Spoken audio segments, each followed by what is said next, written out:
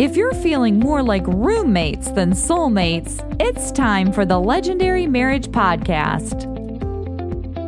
You long for a deep, fierce love, the stuff of legends. But overwhelm, fear, and doubt keep holding you back. But this is your life and your marriage. This is the legacy you will be remembered for. So we are on a mission to inspire and challenge you to live the adventure of a legendary marriage.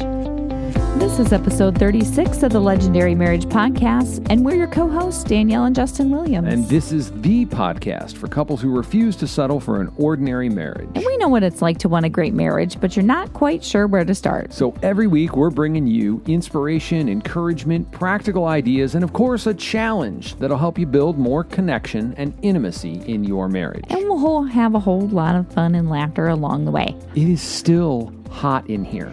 Well, that's because it is 100 degrees and it is Austin, Texas, honey. And our AC broke the other day. Well. And then they came and fixed it. And then it worked. And then it broke again. And then they came back and fixed it. But they didn't really fix it. They just kind of temporarily fixed it.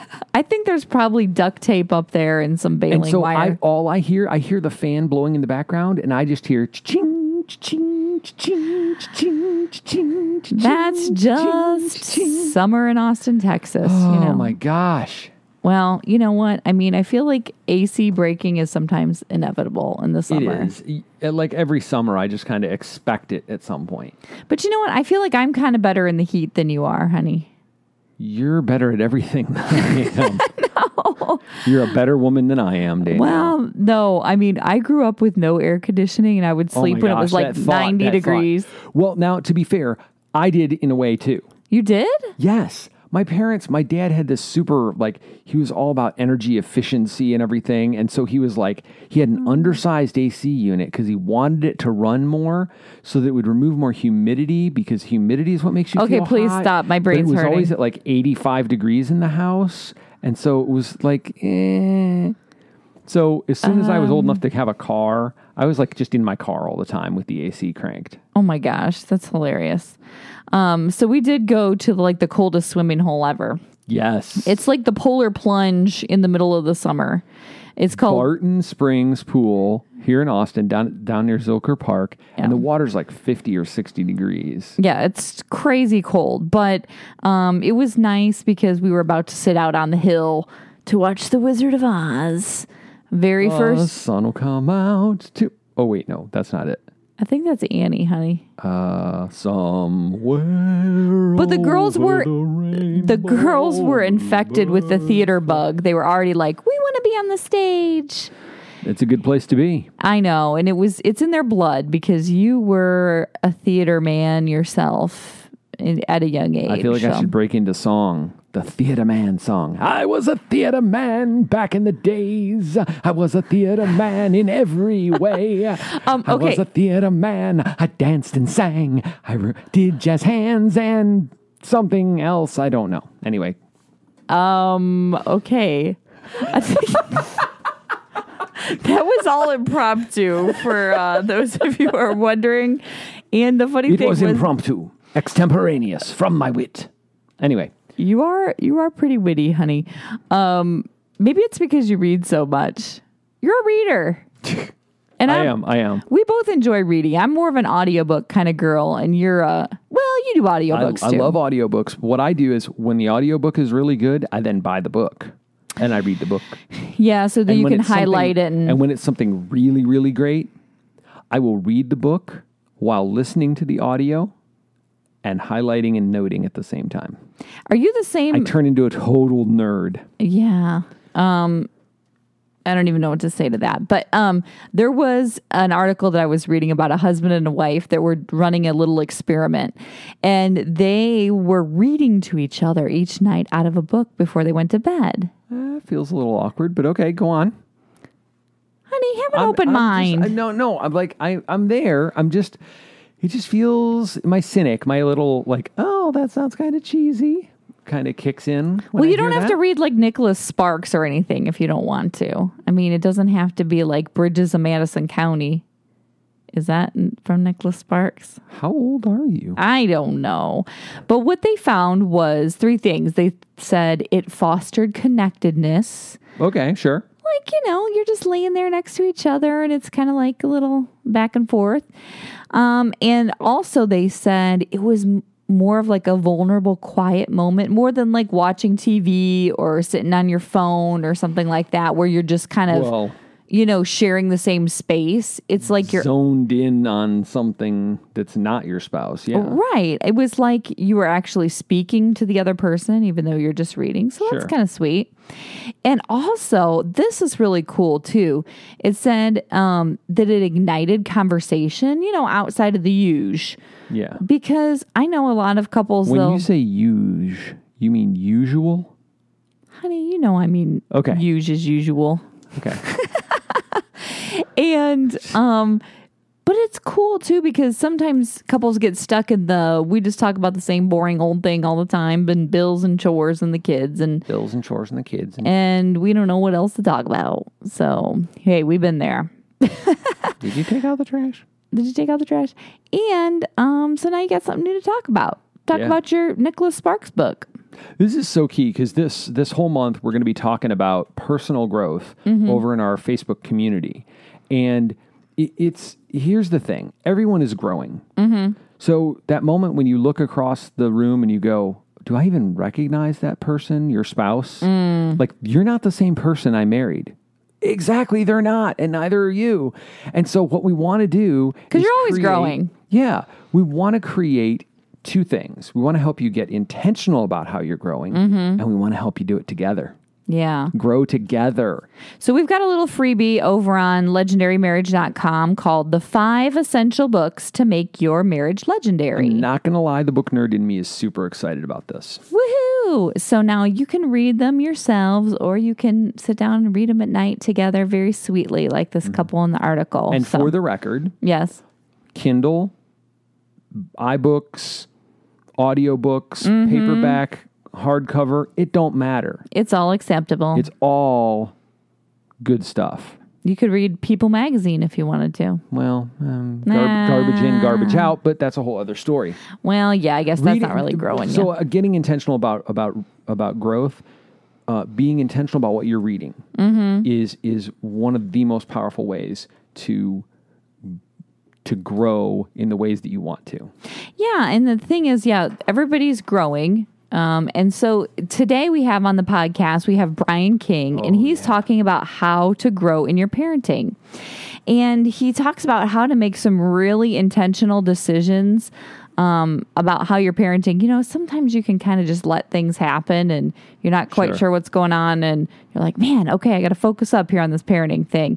But he just really gives you some inspiration to give yourself some grace as a parent, because sometimes we can be pretty hard on ourselves. Yes. And actually also to teach your child how to give themselves grace too, especially when they're pretty hard on themselves or can demand perfection. But the truth is, imperfection is the norm. And he really breaks that down for us. So today on the show, let's welcome Brian King. So we are joined on the podcast today by Brian R. King. He teaches compassionate parenting to parents raising all kinds of children, including kids with ADHD, Asperger's, or chronic illness. And he is a professional workshop facilitator and keynote speaker. He has a master's degree in social work and the father of 3 amazing sons. Welcome, Brian. Well, hello, Danielle. Thank you for having me. Yeah. So you have 3 sons. Tell us about your kiddos. Well, my kiddos have raised me to be the dad they need me to be. Oh. They're all challenging in their unique ways. They all have Asperger's and ADHD. Wow. The oldest was just diagnosed, I think, earlier this year with dyslexia, just like good old dad here. And the younger 2 are also diagnosed with Ehlers-Danlos syndrome, which is one of the many wonderful things I've been gifted with because of the recessive end of my family gene pool. Oh, what kind of side effects does that have, the Ehlers-Danlos? It's a connective tissue disorder, which means one of the genes responsible for creating collagen sucks. It does it very poorly. So in our case, there are different types of EDS. In our case, our ligaments and tendons are very poorly collagenated, if that's a word. So they hyperextend, they're too slack. Our joints aren't very stable. In my case, because I'm way more advanced in age, I have joints that slip out of place regularly. Oh my goodness. Including my collarbone, my thumb, the bones in my feet partially dislocated, had to be popped back. But my boys, because they're younger, right now they're just really stretchy and bendy and don't have the dislocation stuff yet. Oh, okay. So they could be like gymnastic stars or something like that. Super flexible. Well, circus freaks, maybe. Oh, no. But they had to stay away from the athletics because it's just too much of a risk. Right. That makes sense. And so you have all these diagnoses. And so you have the Ehlers-Danlos, and you have, what are the other diagnoses that you've had over the years here? I have ADHD, dyslexia, the Ehlers-Danlos, and as of Tuesday, I have, what are they? I have to remember, there's so many words in it. It's a form of multiple sclerosis is what it is. Wow. It's relapsing, remitting multiple sclerosis. Now, I'm just curious, when you started getting these diagnoses yourself, what was your life like then? How did you react to, having these diagnoses that a lot of times people think are, just kind of stop their heart in the moment? Like, how did you deal with those? Well, the ball started rolling when I was 18. My graduation present from high school was stage 3 testicular cancer. Oh, my. So I spent the summer after graduation in chemotherapy and watching my social circle disintegrate and having all of my values thrown into question. And my identity kind of imploded during that experience. Mm-hmm. And I had to rebuild myself, who I thought I was, what relationships meant to me. And that was really, really hard work and required a very deep dive into my heart, my being, and everything. And that kind of set me on the road of constant reflection and introspection and not wanting to be helpless and wanting to be in charge of my life and proactive. So because of that, I grew into this mindset of kind of being bulletproof. Mm-hmm. After staring death down and surviving it, I wouldn't say you're ready for anything, but you are more prepared to bounce forward from it instead of being shattered by it. Wow. I bet you in those moments, you never thought you were going to be a life changer in the area of parenting. You may have thought, I may never have kids. I absolutely thought that because the doctors told me I probably wouldn't. Wow. Between the surgery, because I have one left, between the surgery and how strong the chemotherapy was that they gave me, they said the likelihood is that I would not have kids without help. Mm-hmm. So, and here I am all these years later with 3 boys. Yeah, and you have 3 boys. And so how did you get into, you're a keynote speaker, you're an expert, you're an author in parenting, you're a coach, you're a social worker. How did you get into this whole thing from that college boy to all the whole life-changing, compassionate parenting guy you are today? I discovered mindfulness and meditation when I was going through chemotherapy because I just needed something to handle the anxiety and the anger and the uncertainty. And going through the library one day, I discovered Buddhist thinking and Zen and all that and began practicing on my own. So my journey towards a much more relaxed, compassionate life, accepting the things you cannot change, that began way back when I was 18. And when my oldest son began first grade, he was really smart, very precocious. We thought nothing of it. We thought he was a typical kid. But when he went into grade school, he began having so many huge problems, raging OCD, panic attacks, would, very, very rigid and flexible in his thinking, big social problems. And his teacher suggested he may be somewhere on the autism spectrum, so we had him assessed, and sure enough, he was. But the school didn't want to do anything to support him. They thought we should just medicate him and tell him to sit down and be a good boy. And they didn't want, in spite of the teacher wanted to do more, but the school administration was very ignorant and didn't want to do more. So he was thrust into crisis pretty quickly. And I had a day job, and I was being called 3 to 4 times a week to intervene when he was having one of his panic attacks. And of course, it was interfering with my job. My boss was getting upset with me.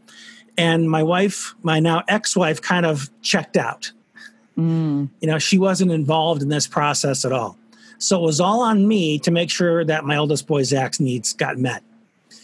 And one of the things I did was starting to go to a parent support group, thinking I would learn a lot from these folks. Well, with my own natural tendency towards introspection, which started, again, with the cancer, wanting to be much more self-aware, and me having some Aspergian tendencies myself, I heard them talking about their kids and what their kids want. And, well, when my kid does this, this is what it means. And I'm sitting there shaking my head like, you guys don't know what you're talking about. Then I started raising my hand and saying, can I make a suggestion? Can I offer you some ideas? And it got to the point where every meeting started with, I have a question for Brian. Wow. And when they found out I was a social worker, they assumed that I did this for a living because I was so good at helping them understand their kids. And I said, no, I have a day job. I'm here trying to figure this all out like you are. And a group of them essentially demanded that I open an office so they can bring their kids to me because the people they were working with weren't helpful. Wow. So did you say goodbye to that day job?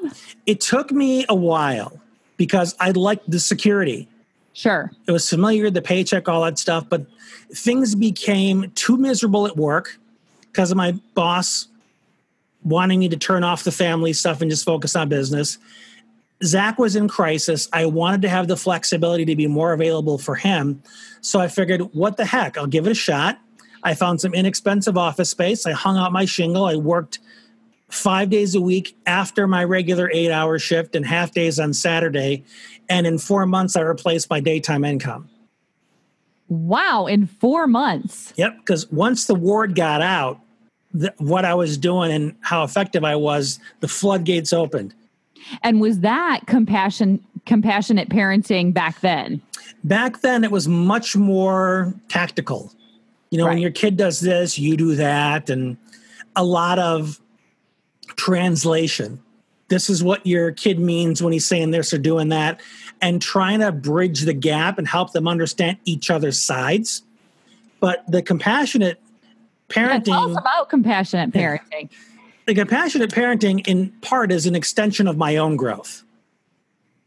When I go through some evolutions and changes as I'm adjusting to the challenges of my own life, that naturally starts to flow into my work. And one of the things I seem to spend so much time on is how often parents and kids just mercilessly beat themselves up. No grace. I'm such a screw up. I should know this. Other parents know better, and they're so much better than me. And the kids are thinking I'm stupid. I'm not normal. Everybody else has a better life. My peers don't have to work as hard. And so much of it is that just endless self-criticism.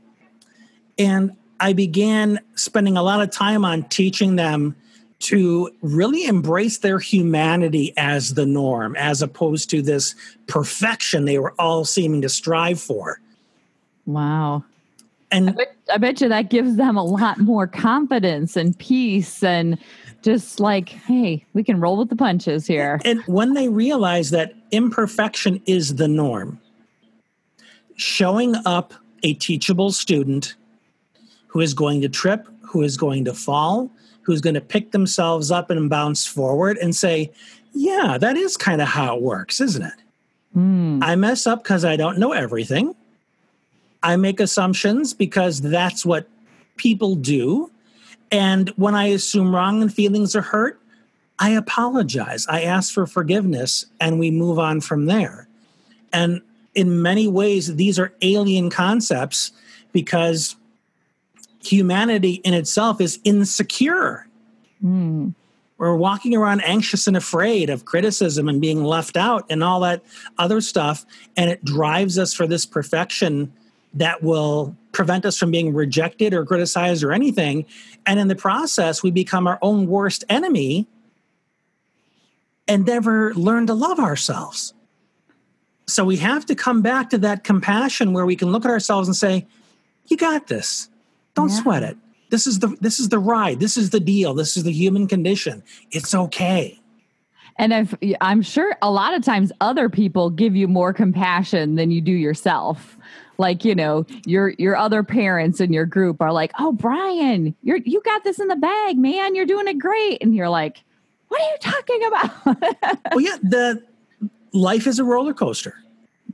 What we really want to do is minimize the intensity of the swings. It going really, really high and then crashing down. It might be great for an amusement park, but it sucks for parenting. Sure. Now, so you want to try and keep things more even. I'm wondering, I love the idea of the mindfulness and just, building up your self-esteem and how lucky your kids are to have you as the expert and the parent. But I'm wondering, have your kids ever dealt with, bullying or being made fun of or any of that kind of thing? And for the sake of transparency here, a couple weeks ago, my oldest tried to commit suicide and he almost succeeded. Oh my goodness. Because even in my own family, with everything I know, I had some blind spots. Wow. And part of transparency is knowing that you don't know everything, that you screw up. And when you do, you've got to completely own it and say, never again. I messed up. I missed something. And he's doing a lot better. Yeah. He's seen an outside counselor. Communication between he and I is much better. But again, it's about embracing that humanity that I don't know everything, I couldn't possibly, and it's not my job to. It's my job to be a human being. And you know what? Thank you so much for being so transparent about that. I'm sure there's other parents out there that have dealt with, maybe it's themselves or maybe it's their kids being extremely depressed or suicidal. Or how do you love your kid and love yourself through that kind of extreme situation? Well, when things are intense like that, it's because there are needs not being met. Plain and simple. When you're sad, when you're angry, those are human emotions that come and go. But whenever you get stuck in them, you're unable to bounce forward and be resilient. There is an unmet need. So that's where you need to step in and say, what's needed here that's not happening? And identify it and do something about it. Right. Had you I'm sure there are parents out there that have noticed some odd or off behavior with their kids. And what advice would you have for them if you kind of notice that there's something that doesn't seem quite right? It's kind of tricky depending on the kid you're dealing with, because a lot of kids will poo-poo any kind of help and say, everything's fine, leave me alone. There's no difficulty. Then I coach them to ask some probing questions, such as, just to make sure you're saying that you like the way your life is going. Am I hearing you correctly? Because what you want them to do, you want to open up that door so they can say, no, I'm really ticked off. Leave me alone. I'm sick of people getting on my case. Oh, I'm sorry. I didn't notice that you felt that way, that people were getting on your case. Am I one of those people? Yeah, you are. You're always bugging me. Again, I'm real sorry. That was not my intention. If I were doing right by you, what would I be doing differently? And they might say, well, I want you to leave me alone. Okay. So leaving you alone means what? Does it mean not caring about you, not asking about your day, not making dinner? Tell me what that looks like. So then you bring up to them the absurdity of that isolation, of that request. Yeah. So there's as much an art to this as anything. but a lot of it is training and mindset in what you are truly trying to accomplish with your child. This episode of the Legendary Marriage Podcast is brought to you by the Legendary Marriage Intensive. Rediscover the heart of your marriage. If you love each other, but you've lost heart, then it's time for the Legendary Marriage Intensive.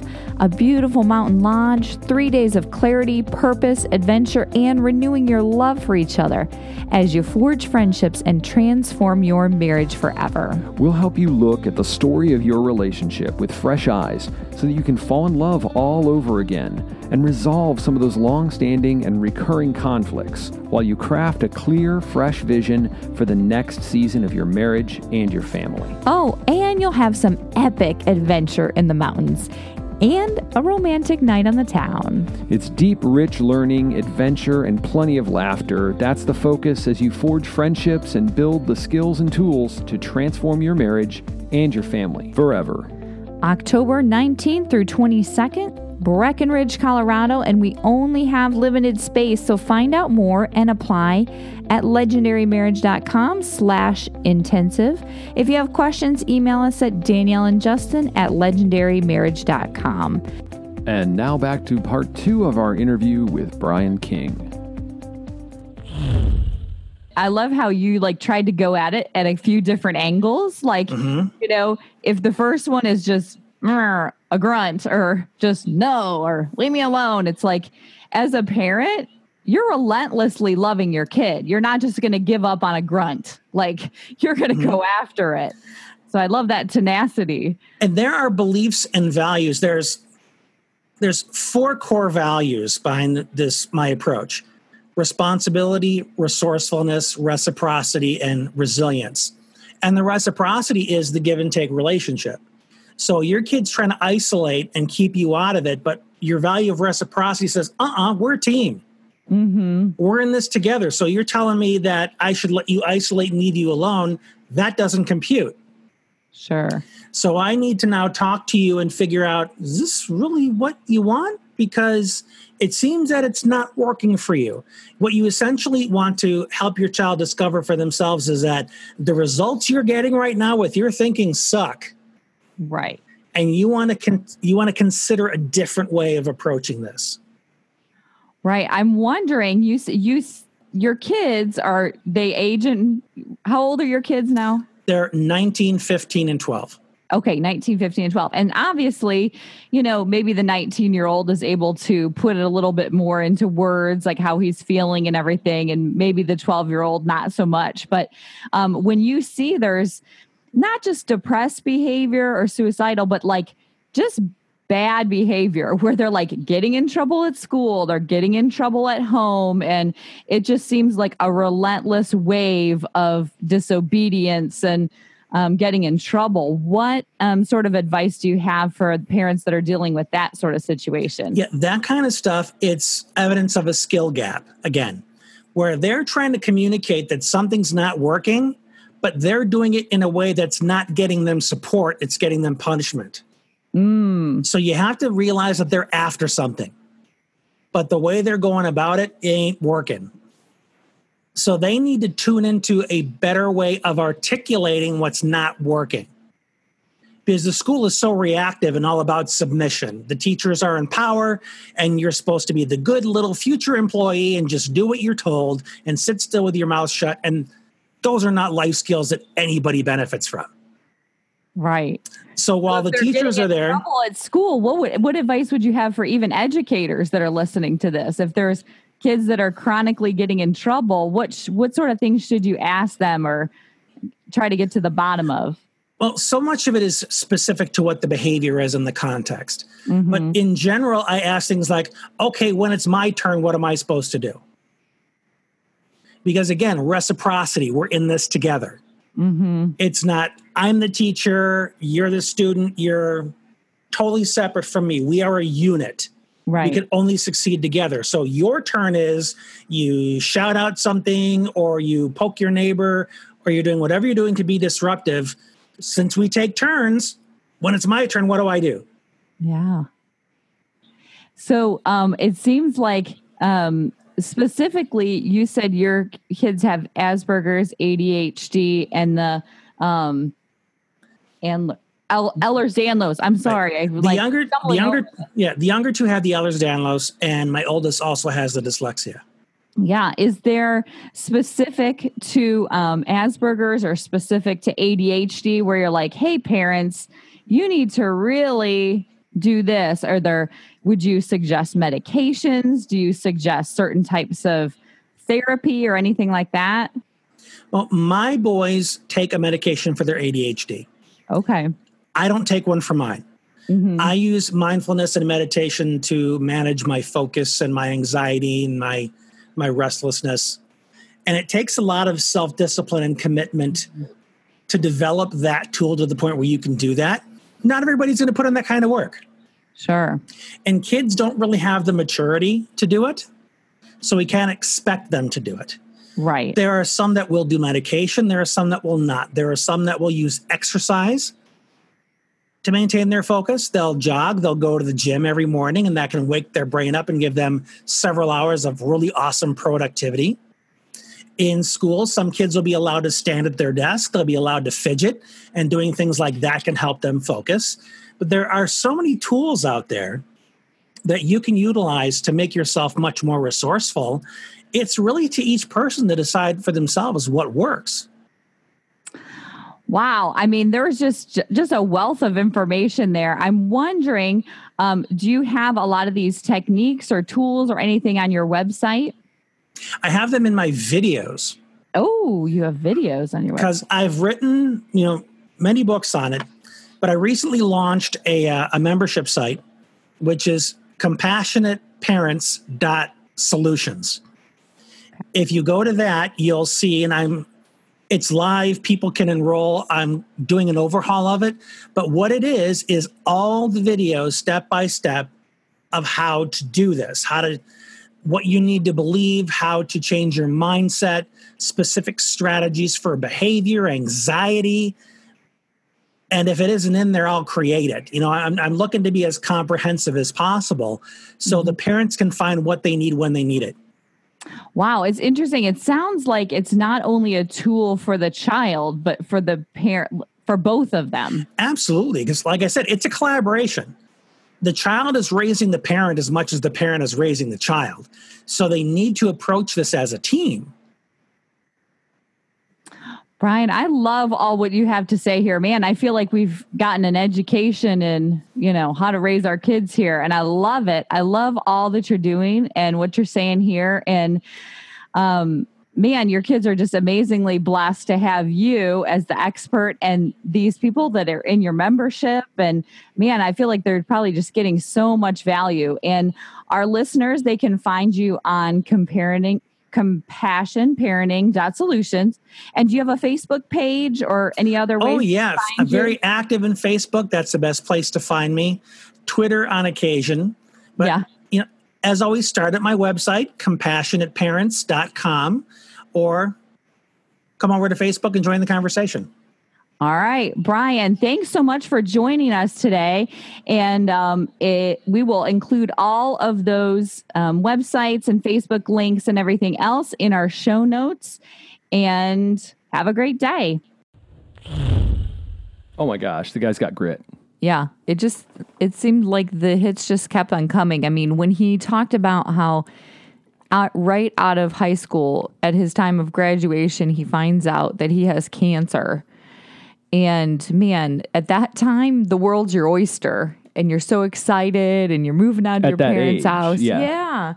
And just to get that devastating news that you have cancer. And what I love about his story is that he made the decision that wasn't going to take him down. Yeah. That was going to propel him forward into even more greatness. Yeah. It's classic storytelling, right? There's the hero, the victim, or the villain. We all end up choosing one of those roles in any case, in any story in our lives. Mm-hmm. And it always starts with that defiant decision. The hero's journey starts with a defiant decision to redeem the pain, to redeem the thing that's happened. I love that. I feel like so many times in our marriages too, we have to make those defiant decisions where it's like you could go down this road of like, bitterness or resentment or, just maybe somebody made a huge mistake and you're like, well, we could either shut this down or we can fight harder to make our marriage great. And we had a moment like that too. And we've had a few of them. I know. I mean, honestly, we've had a few of them. Well, the thing is about marriage is like the hits keep coming too. It's like you go through these cycles of crazy things happen. You make a decision, you make a plan, a vision, and you act on it, and then inevitably something else comes along, like a job loss or. It's the nature of life. It's just the nature of life. There's always an inciting incident. Sure. Something that calls the hero into action, that calls the person, the couple, to really step deeper into intimacy and connection or further into withdrawal and isolation. And I mean, those are the only two choices in a marriage. And I noticed that, unfortunately, when he told the story about how his son really started acting out at school, that his wife withdrew. Yeah. And he was the one that his defiant decision was he had to spring into action. He had to make a difference. He had to help out his kid. And that it sounds like that's just who he is to the fiber of his being. And unfortunately, sometimes, a spouse is somebody in a relationship, things get tough and somebody checks out and somebody withdraws. Well, again, I'll go to the the deep version of explaining it. It's a response: fight, flight, or freeze. We all have one of those responses. Mine tends to be freeze. When I get overwhelmed, when something's just like, it feels like too much, I just kind of stand there in my tracks going, I don't know what to do next. Yeah. I'm usually a fighter. Yeah. I'm like, come on, we're going to do this. I feel like I'm like the battle cry girl a lot of the times. But, like you said, that's just who you are. And, Brian, man, he's a fighter. He has had to fight for his kids and for his family, pretty much and now he does that for other people's kids. Yeah, he helps other people fight for their families, for their kids and everything. I know. And I love how, he's got 3 kiddos and he was really embracing the idea that imperfection is the norm. Yeah. And it's so true. It's like we hold ourselves to these super high standards that are impossible to live up to, whether you're a kid, whether you're a parent, whether you're a husband or a wife. You have these standards, and then when they're not met, you can tend to beat yourself up over it. Yeah. And the thing is perfection, it's not a great thing. It's not a great thing to espouse to. Perfection is the shadow of excellence. Okay, Yeah. I struggle with this. I always have. I grew up ADHD and that constant story about, well, so much potential, and if you applied yourself, you could do. And so there's this impossible gap. Sure. Of perfection that kept getting. The idea that I was supposed to bridge that gap got created in my head. Yeah. And so while the shadow is perfection, it's that notion that it's never right and we can't move forward until it is. Excellence is right there on the same, it's a razor thin division between the two in so many ways. And so like when I'm in that place, I'm constantly checking, am I really pursuing excellence here, or am I falling into this shadow of perfection? Which you can never live up to. Yeah. And I love how he was telling his kids that success and being great is knowing that you're going to fall short. And the resilience to pick yourself back up again. That's what's true success, is when you can fail and then pick yourself back up again. And he learned that from a very young age. It's like, things suck and we're going to pick it back up again. And guess what? Something else is going to come along and you're going to pick yourself back up again. It's the thing about life. There's always going to be another inciting incident, another crisis, betrayal, death, disappointment, something is going to come along. And it's always about, what are you going to choose to do with it? You can let it consume you. You can let it drive you to lash out at others, or you can choose to redeem it. Yeah. And there was quite a shocking part when he said that his oldest had tried to commit suicide, and he had broken it down to, when someone is experiencing a very large unmet need, and they can, every human can experience the full range of emotions. Everybody can be sad, angry, excited, happy, tender, and everything in between. Yeah. But when you are in such a place that you cannot pull out of it, you cannot pull yourself back up again, he found that with his son, it was an unmet need that was so deep that he couldn't pull himself out. Yeah. And, man, I want to say something about this really quickly. Depression is very real. Yeah. It is a very serious thing. And if you or someone you know is in that place where, the way I describe it, because I've fought with depression over the course of years. The best way I can describe it is it feels like you're laying on a hot sidewalk trying to stand up, but there's a refrigerator laying on your chest. Emotionally speaking. Yeah. Like, I want to get up and move forward, but I can't. I don't have it in me. If you or someone you love is in that place, please reach out for some help. Right. It is not weak. It is not less than in any way to reach out for help for depression. It is actually an incredibly courageous thing to do. Yeah, and I like how you're saying, like, even if it's you that is suffering in that place, ask for help, and even ask for what you need from your spouse. Like, if you're having a tough time, whether it's depression or whether it's, anything across the board, remember, you just ask for what you need. Yeah. 'Cause I found, I've been married for almost 16 years now. Oh, me too. Woohoo! And even though we've been married this long, I somehow expect that you always know what I need. Yes, you do. And it's unfair, really. So no matter if it's a friend. You heard it here first, folks. It's unfair. Meh. I just want to tell you, if you need something from me, I would really appreciate it if you just ask for what you need. I may or may not get it.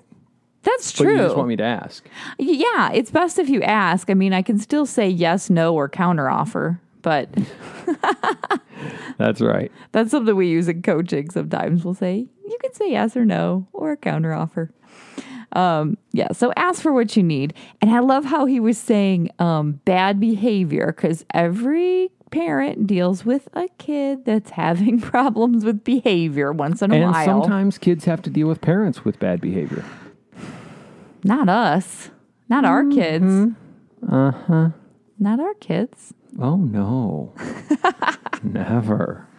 But I love how he's saying bad behavior is an evidence of a skill gap. Yeah. So it's like, if they're really starting to act out, and you just have to be super curious about, like, what's that about? Why are they, like, going over the top here? Because they don't know how to do this, or they don't know how to deal with this emotion, or they don't know how to ask for what they need.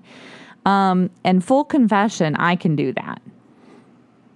You throw tantrums because of a skill gap? I do. Care to share an example? Well, you know this about me, is sometimes when I feel like I'm backed into a corner, I can get very defensive. I block them high, I block them low, I redirect. And so there's nothing I can say here that's just nod along. I feel like that's a phrase that I use in almost every episode of this show. What? You say something and then I say, yeah, there's nothing I can say here that's safe, that's going to work. Well, that's because I'm brutally honest and you're just going along with it, honey. You're agreeing with me. Something like that. Yeah. It's authentic. It's one of our legendary marriage values. We like to be authentic. So, man, Brian had some good insights there that were not only applicable to parenting, but just life in general. Yes. So we have a challenge this week, and the challenge is have a conversation with your spouse about what recurring parenting issues leave you needing to be on the same page. Because, with parenting, sometimes you can, go ask your dad or go ask your mom, and then you realize, oops, we're not on the same page regarding this issue. Or maybe there's some kind of chronic things going on, maybe bad behavior or things at school. Where are some areas you need to be proactive in your parenting? Because, in life, we got to be intentional, Yeah. We got to be proactive. We got to yes, indeed. Be on top of these kids. Crack the whip. I don't have a whip. So anyways, have a challenge to have a conversation with your spouse about where you're needing to get on the same page and be proactive. In your parenting. Yeah. And then come join the conversation in our free community on Facebook. Yeah, you can find this episode and the show notes at legendarymarriage.com/036. Just join the free Facebook community. It's a private group for men and women to support, encourage, inspire, and share about transforming marriage from ordinary to legendary. You can find us just by searching for Legendary Marriage Group on Facebook, or real quick, legendarymarriage.com/community. Yep. And don't forget to jump on iTunes, Google Play, or Stitcher and rate and review the show so that we know how we're doing and other couples can find us. Have a good one. Hey, thanks for listening to this episode of the Legendary Marriage Podcast. We're thrilled to have you with us on the adventure. This is Danielle and Justin reminding you, don't settle for an ordinary marriage. Make yours legendary.